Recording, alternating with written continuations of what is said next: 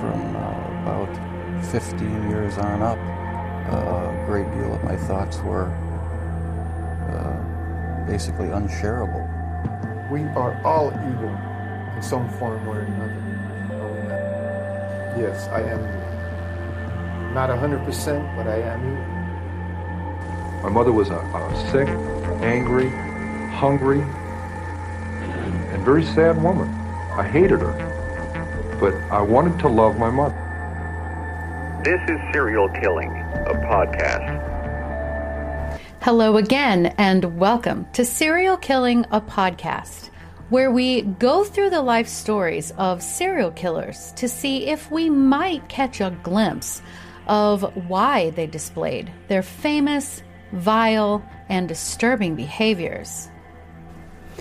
Special thanks to some of my patrons: Marie, Jessica, Janice, Pixie, Rachel, Whitney, Maya, Alethea, Elena, Katores, Catherine, Sam, Linda, Katarina, Teresa, Sophie, Nanette, my dear two Emmas, Emily, Galen, Bree, David, John, and Judy. Thank you so much. You are truly appreciated. And for anyone else, please feel free to join my patrons so that I can bring you more of what you crave.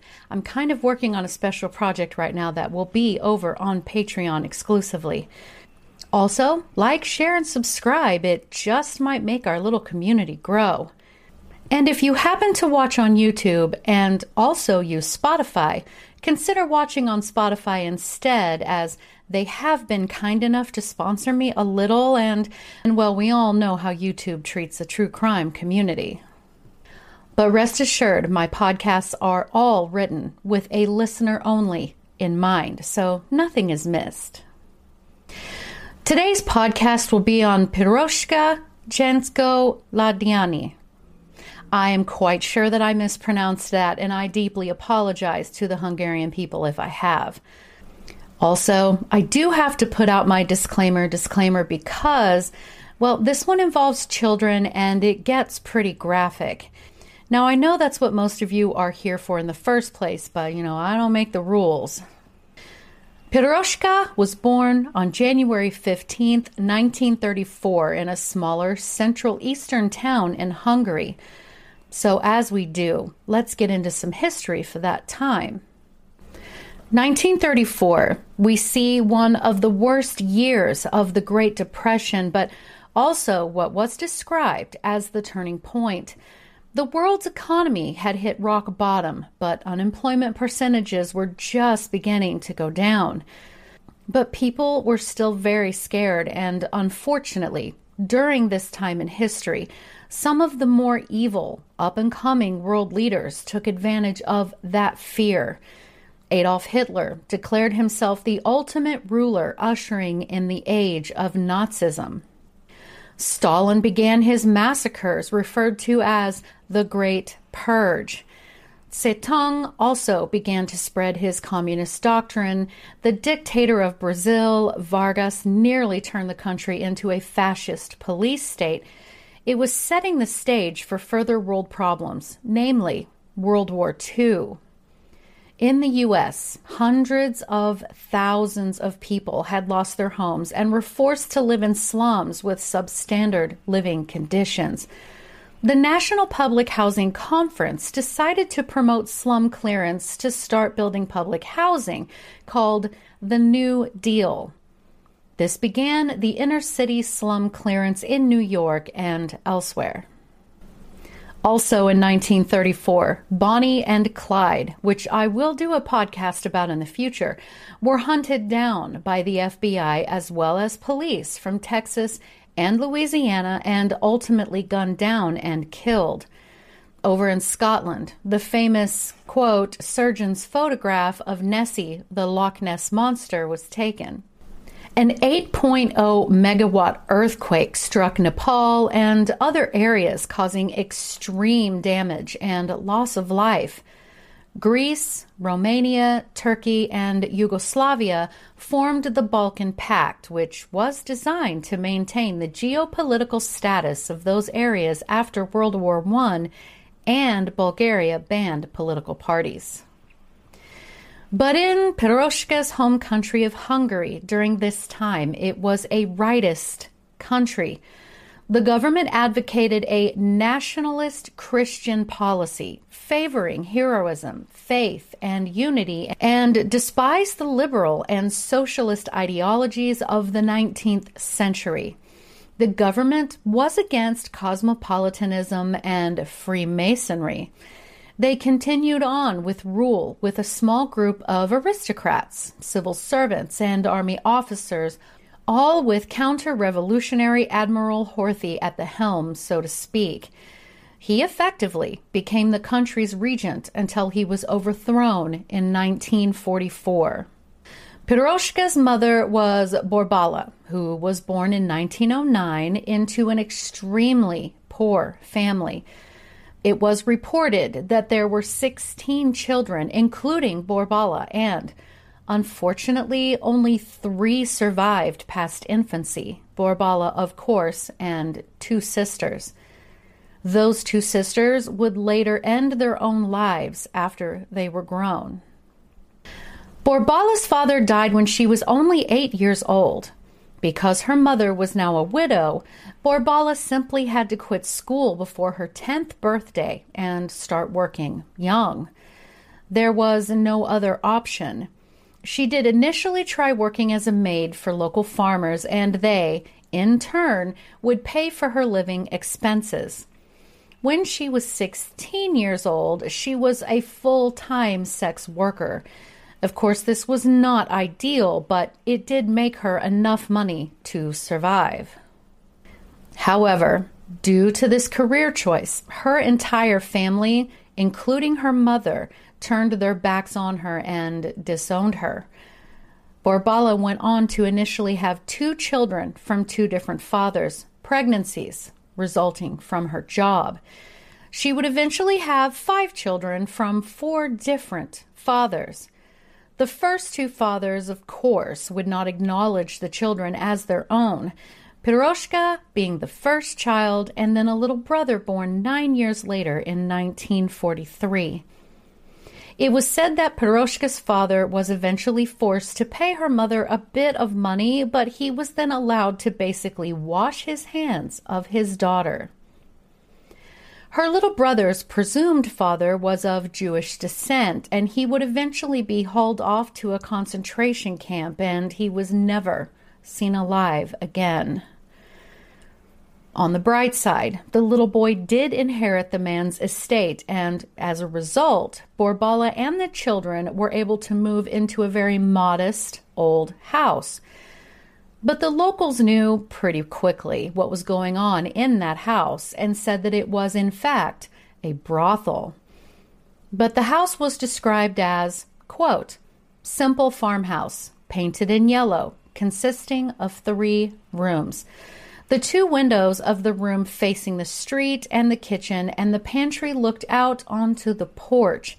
The fence was set in the winter. In the summer, they just cut through the yard, trampling between meters of weeds on the path to the kitchen door.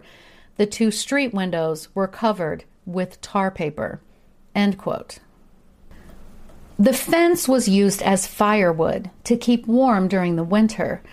As the story goes, 2 of the rooms were used for storage, sort of hoarder style, and they lived in one room all together.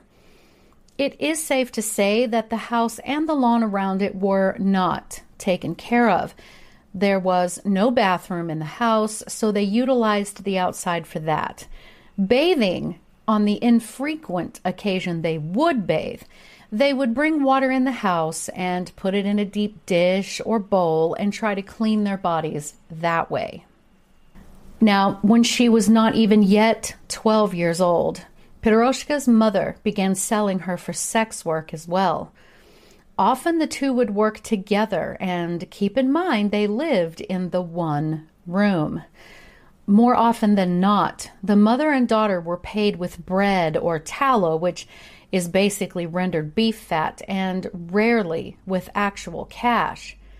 And sources say both girls contracted sexually transmitted diseases from their clients. Borbala preferred to service Hungarian men, but the now 14-year-old Piroshka preferred to service the Soviet soldiers at a Russian telephone station nearby.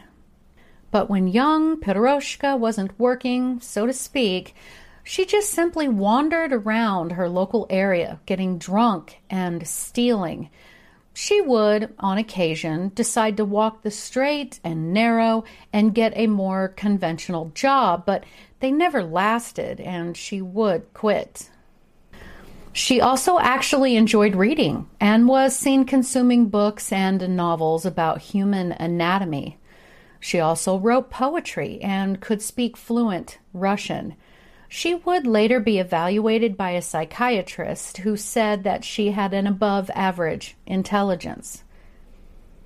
But since an education and sense of wanting something better for herself was never instilled within her, during her wanderings, drinking, and stealing, she would get into trouble with the police on several occasions. One police officer later claimed that Piroshka, quote, lives an immoral lifestyle, and if she can, she would go to the Soviet soldiers, doesn't usually stay at her parents' house, goes out and lives like a tramp rather than live a normal life, end quote.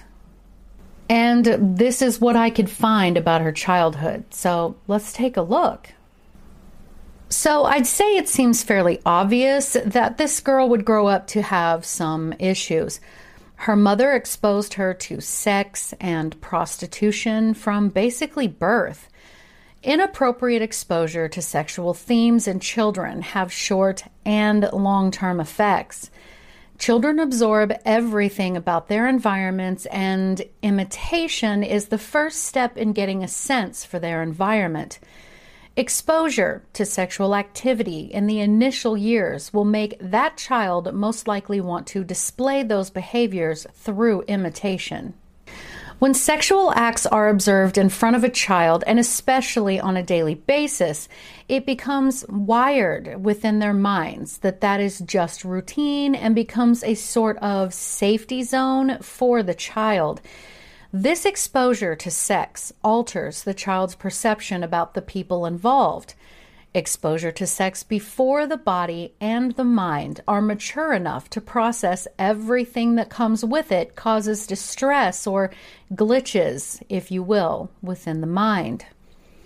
It can also cause issues involving addiction, depression, social anxiety, premature sexual interactions with peers, confusion about healthy expression of sexuality, sexual assault, isolation, self-injury, doing harm to others, suicidal ideation, and on and on.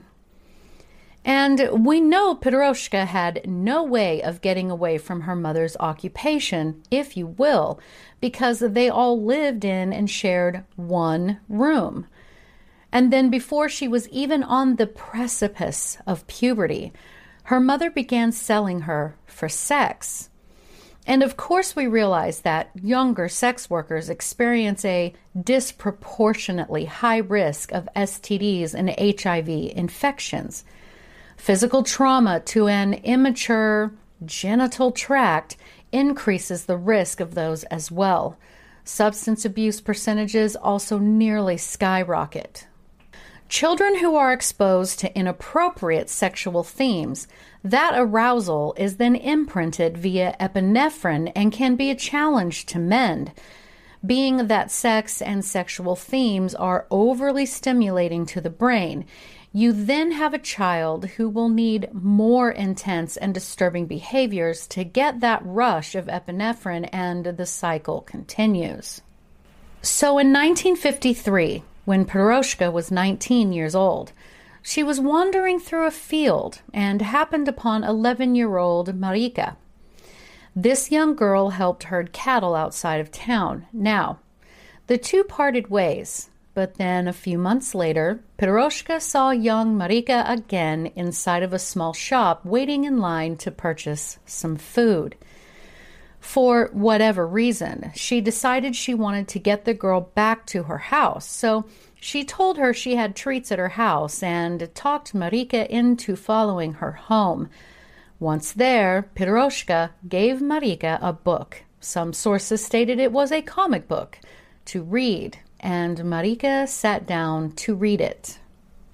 Once her attention was fully on the reading material, Piroshka took an electrical wire, quickly put it around Marika's neck, and began strangling her.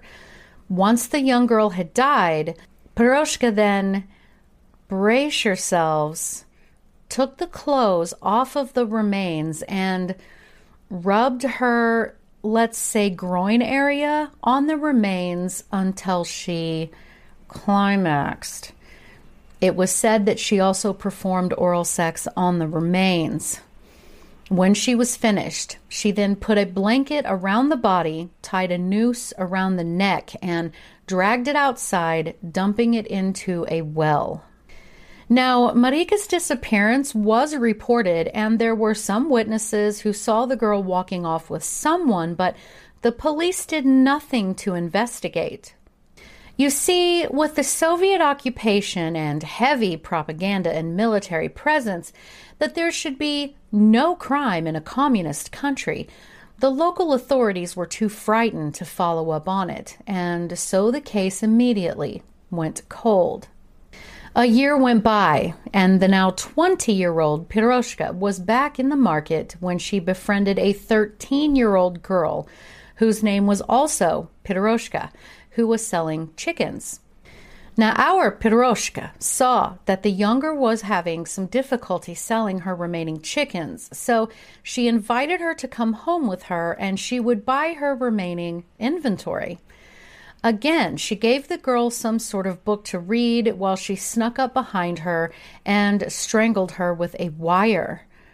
Once the girl was gone, she did the same to her as she had done to her previous victim, this time using a carrot on herself, and I will leave it at that.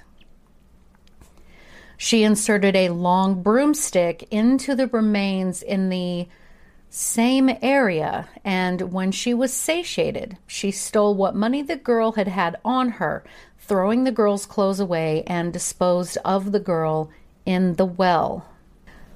Only a couple of months later, Piroshka ran into an acquaintance and old lover, 17-year-old Erin, who was originally from Budapest. Back then, it was illegal to be gay, and she was afraid her lover could expose her. So she lured Erin to her house, where she again strangled her victim with a wire, undressed the remains, only this time she noticed Erin had visible signs of an STD, so she did not perform sexual acts on the body. She dragged and disposed of the body in the well, stealing what money Erin had had on her person.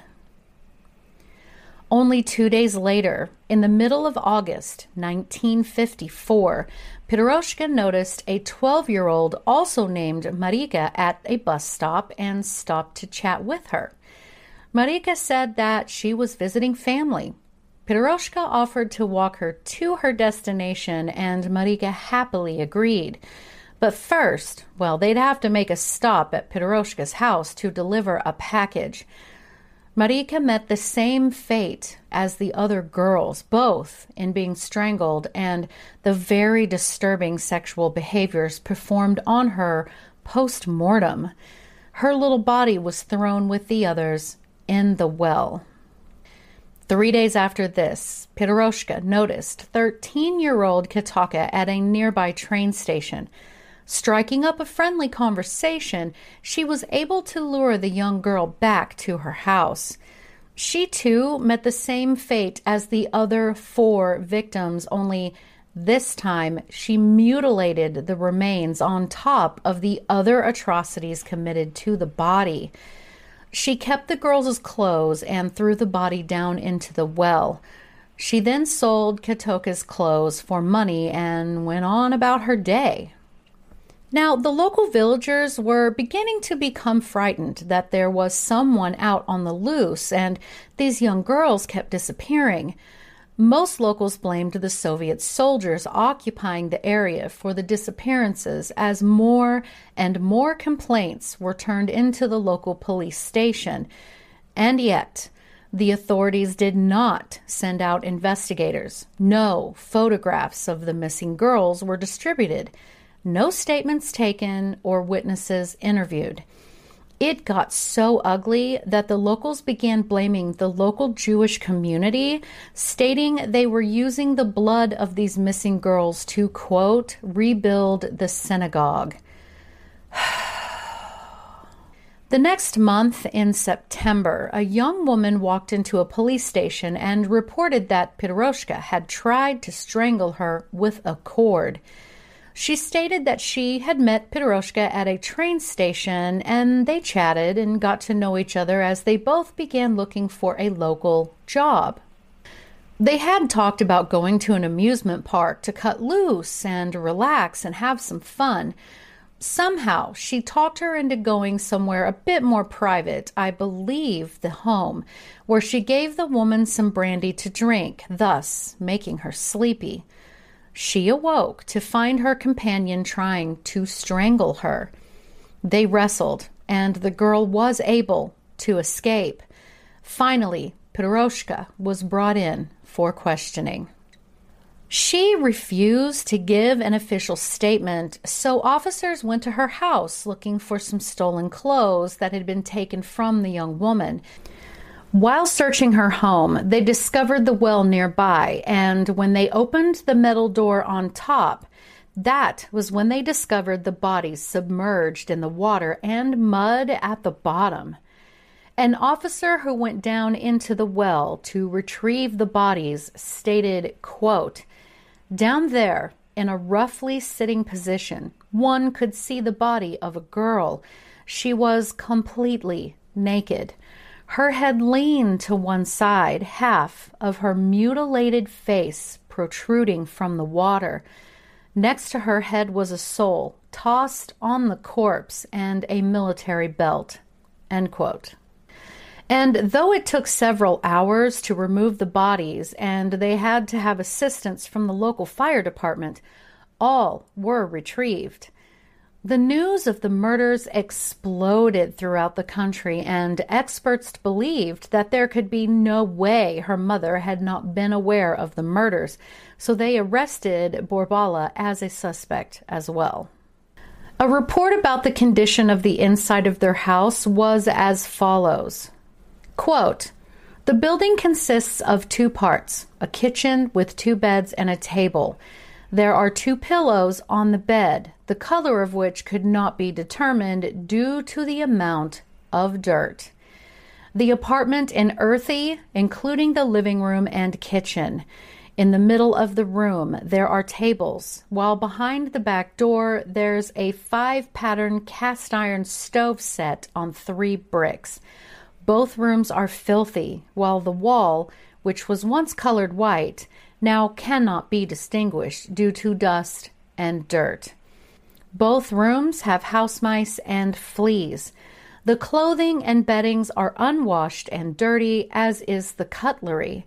The side chamber is built near the building. There are 2 used perforated logs in the side chamber in addition to human feces." End quote. And this is the best that the translation could do.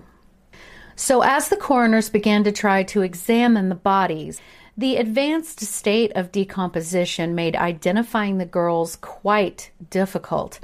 The parents of the victims, for whatever reason, refused to collect their daughters for burial. So they were all buried together in an ornamental tomb, and each grave was adorned with a wooden cross. The rest of Borbala's children were taken by Hungary's version of Child Protective Services and were all adopted at a later date.